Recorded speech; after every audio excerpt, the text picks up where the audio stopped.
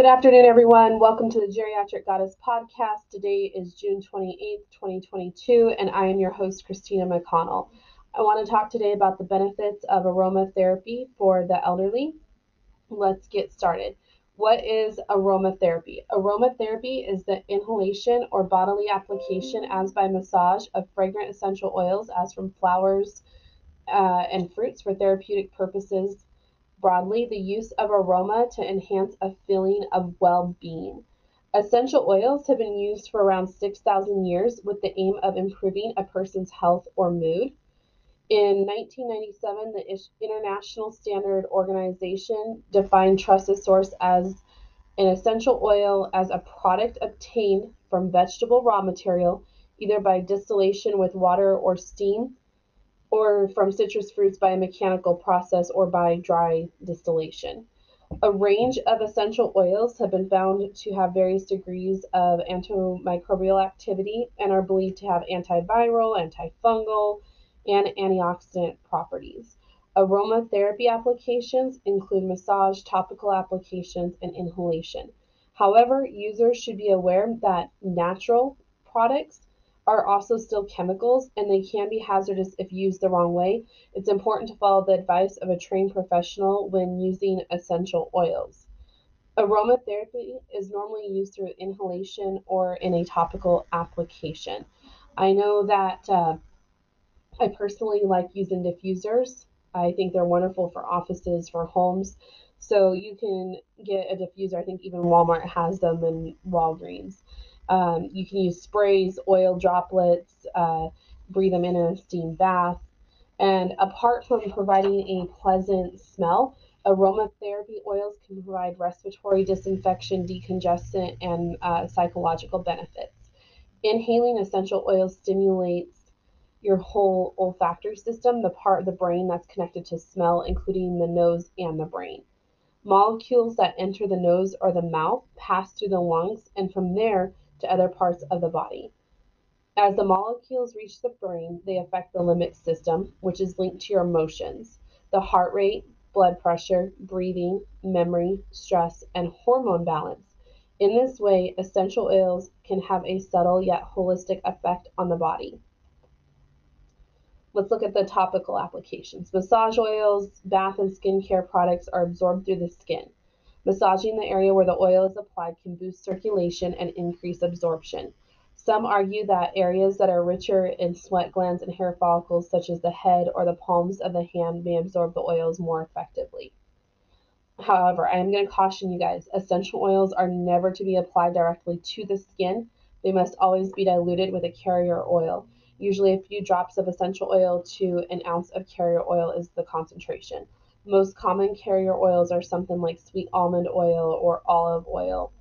Uh, it has been shown, so we'll look at a few things that some of these essential oils do reduce, which is nausea, pain and body aches, anxiety, agitation, stress, depression, fatigue and insomnia, muscular aches, headaches, circulatory problems, menstrual problems, menopausal problems, or even hair loss. Some types of psoriasis may find relief with aromatherapy, but a healthcare professional should be advised about the use and application. Digestive problems may benefit from peppermint oil, but it should not be ingested. Toothache and mouth sores can be relieved by clove oil, but this too should be applied only topically and not swallowed. Uh, Clove oil is wonderful for teeth pain. So as you can see just from that small list of examples, a lot of elderly that we know suffer from those problems. And so this is a natural solution that, when appropriately used, can be very beneficial.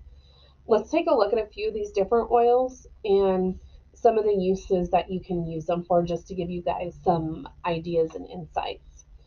There's basil essential oil, and it's used to sharpen concentration and alleviate some of the symptoms of depression. It may also relieve headaches and migraines. It should be avoided during pregnancy. So bergamot essential oil is said to be useful for the urinary tract and digestive tract. When combined with eucalyptus oil, it may help relieve skin problems, including those that are caused by stress or chickenpox. Black pepper essential oil is commonly used for stimulating circulation, muscular aches, pains, bruises, Combined with ginger essential oil, it's used to reduce arthritis, pain, and improve flexibility. Clove essential oil is a great painkiller, as we mentioned, for teeth pain. It can also help with nausea, preventing gas in the gut. It's one of those ones that has those antioxidant, antifungal properties. Eucalyptus essential oil can help relieve the airways during a cold or flu. It's often combined with peppermint. Many people are allergic to eucalyptus, so care should be taken. Geranium essential oil can be used for some skin problems to reduce stress and also as a mosquito repellent. Jasmine essential oil. While scientific evidence is lacking, research has shown that the odor of jasmine increases beta waves, which are linked to alertness. As a stimulant, it might increase blood flow. Lavender essential oil can help with minor cuts, burns, scrapes, relaxation, and sleep. It is also said to relieve headache and migraine symptoms. Lemon essential oil is said to improve mood and to help relieve symptoms of stress or depression. I love using the citrus blends in our office. Rosemary essential oil may promote hair growth, boost memory, prevent muscle spasms, and support the circulatory and nervous systems. Sandalwood essential oil is believed by some. Oh, that one blanked out on me, you guys. I'm sorry, my printer did cut the rest of that off, so I gotta go down to the next one here. Tea tree essential oil is a great antiseptic and disinfectant. It's commonly used in shampoos and skincare products to treat acne, burns, bites. It's featured in mouth rinses but should never be swallowed. Thyme essential oil is to help reduce fatigue, nervousness, and stress. Yarrow essential oil is used to treat symptoms of cold and flu to help reduce joint inflammation. Oil for a massage will be mixed with a carrier oil that dilutes the oil and provides lubrication for topical. So, and there are certified aromatherapists.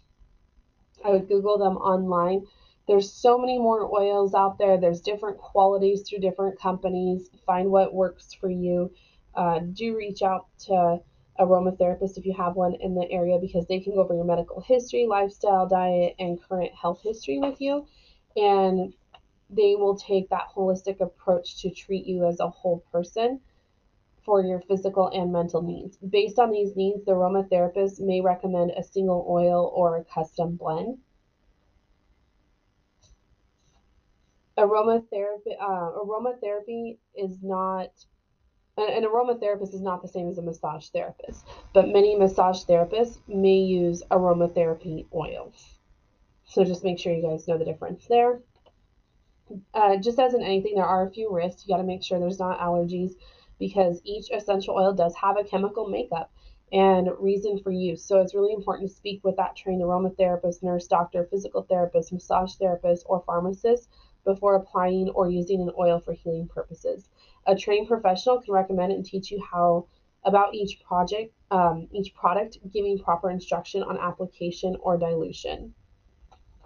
Consumers should also be aware that the U.S. Food and Drug Administration does not monitor aromatherapy products, so it can be difficult to know whether a product is pure or if it's contaminated or synthetic. That's where I said do your own research on what brands you choose to use. Some beauty and household products, such as lotions, makeups, candles, they might say essential oils, but they're really synthetic fragrances. Uh, like medications, essential oils must be treated with respect. It's important to seek professional advice and just follow the instructions carefully. Essential oils can cause reactions in the body. Not all oils will benefit everyone. Chemical compounds in essential oils can produce adverse effects when combined with medications. They may reduce the effectiveness of conventional drugs or may exacerbate health conditions in the individual. A person with high blood pressure, for instance, should avoid stimulants such as rosemary. Some compounds, such as fennel, sage, they might act similar to an estrogen. So, a person with an estrogen dependent breast or ovarian tumor should avoid these. Concentrated products may be poisonous before dilution and should be handled with care. A maximum concentration of 5% is recommended. Some oils can produce toxins which damage the liver, kidneys, and nervous system, especially if taken internally. Swallowing essential oils can be hazardous or fatal in some cases. Individuals with any of the following conditions should be extra careful when using aromatherapy: allergies, hay fever, asthma, eczema, psoriasis, people with epilepsy, hypertension, high blood pressure. Just be really careful and, find what works for your body, just like with anything. I'm not doing these cautions to scare you guys. I think this is an amazing modality, or I wouldn't be talking about it. But like everything, you just have to use it wisely and responsibly. So, if the oil is to be mixed with a carrier, the individual should tell their aromatherapist or massage therapist about any nut allergies, because carrier oils are often obtained from nuts and seeds. And I think what we'll do is I'm going to leave it with that for today, because there's just so much more in here that I'd love to go into with you guys. I will say, if your loved one's in a facility, you can ask them if you can have a diffuser in the room. And if they fight depression, you can use some of those citrus oils or get a blend made to help with depression. If they're not feeling well, they can use the thieves oil and the peppermint and the eucalyptus. And if they're struggling with sleep, maybe you're using the lavender in the diffuser. And then the other thing you can do is get those blends made. They make roll-on balls. They make misters that you can spray on the pillow. You can have a lotion or cream made that you can rub on the feet for absorption at night.